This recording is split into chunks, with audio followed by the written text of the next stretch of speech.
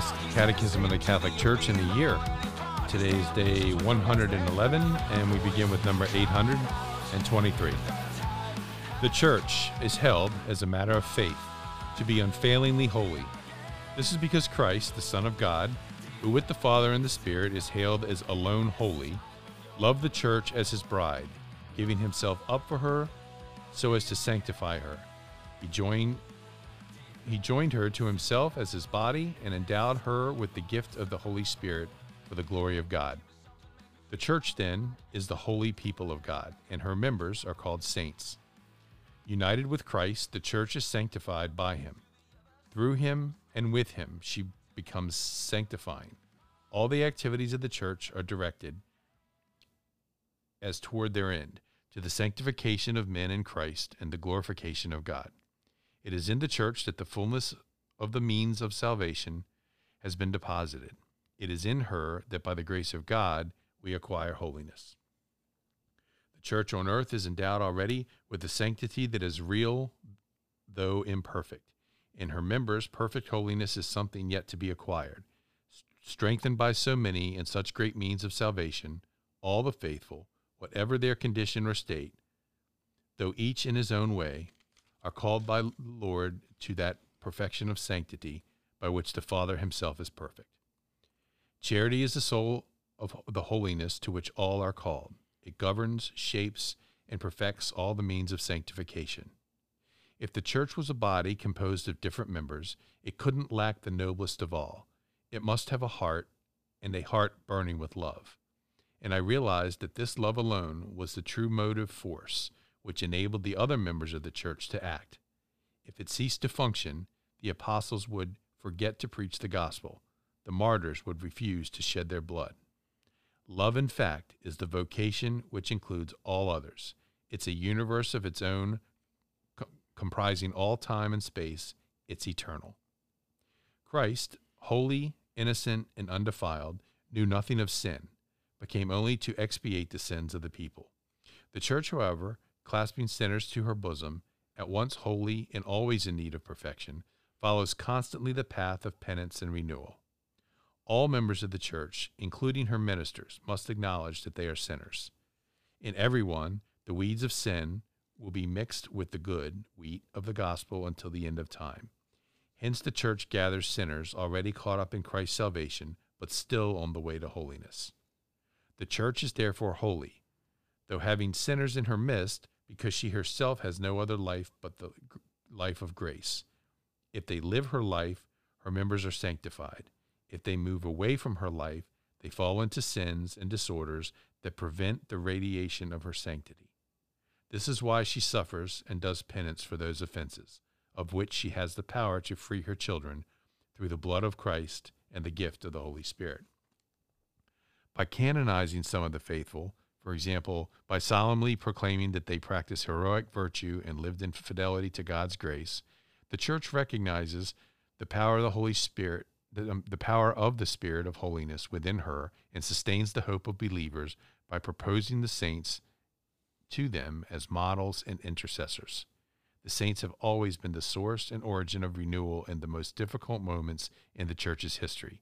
Indeed, holiness is the hidden source and infallible measure of her apostolic activity and missionary zeal. But while in the most blessed Virgin, the Church has already reached that perfection, whereby she exists without spot or wrinkle. The faithful still strive to conquer sin and increase in holiness. And so they turn their eyes to Mary. In her, the Church is already the all-holy. Father. Thanks, Bill. You know, it's important to see how the Church talks about herself, right? In this section on the Catechism, in terms of her holiness, which, although is real, is already with a sanctity that is real, though imperfect. That's from Lumen Gentium, so the Constitution on the Church from Vatican II. And it's important that to remind, I think sometimes we think, oh, the Church is holy, but her members aren't, or the Church is holy, sure, maybe, I guess, but we don't really see it. And the Church isn't like idiotic about these things, right? They're not kind of ignorant of the fact that sin is still existent in the Church, no matter what level we look at. But rather, what what the holiness comes from is that participation in God, right? And it's that ability, as Pope St. Paul VI talks about, of being able to radiate the sanctity that comes from the Son of God, who in whose body we are and participate in. That from that moment and that moment alone can we speak of a holiness. But we heard kind of a little bit of a long quote from Saint Therese of Lisieux, which if you're reading along in the Catechism, Bill and I joked right before we recorded this that it had every little typeface. So it's got italics, there's capital letters, there's all of these things. And I told him, I said, I expect you to yell what is in capital letters. And he said no. But basically, it says that we have to have a heart burning with love. And that love, in fact, is the vocation which includes all others. It is a universe of its own, comprising all time and space. It's eternal. That charity is what we're called to as an entire people of God. That charity is that participation in the life of God who is love. That charity is what drives everything else that we do. And if it's not what drives everything else we do, it's like Paul says in 1 Corinthians 13, it's nothing but a resounding gong or clashing cymbal. That no matter what else is, if we're not working for the entire good of the person in front of us, it's pointless. Everything we do literally has no point if it is not to fulfill that perfect love, that vocation that encompasses all others. But it also gives us a chance to extend through time.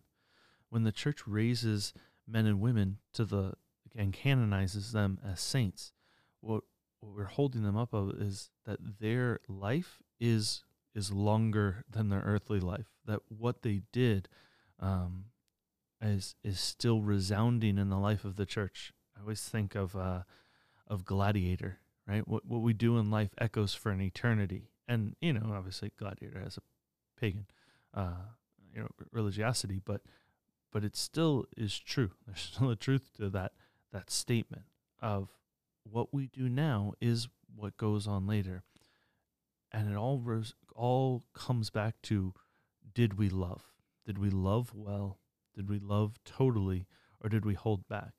That's why when the church talks about herself in Lumen Gentium, the last chapter of that document is on the Blessed Virgin Mary, which would be kind of odd, I think, for most of us. At first glance, it kind of seems strange to put a saint, no matter how great, in a document of how the church views and discusses herself.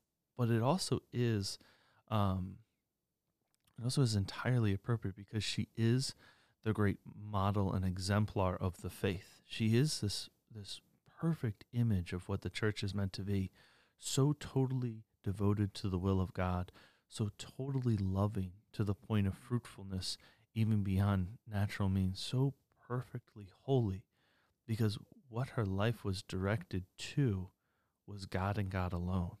And from that orientation of the perfect good, the salvation of the world was brought out from her. From being so in tune with what God desires, greater things than she could have possibly done on her own were found. And that is what we as a church are called to in holiness.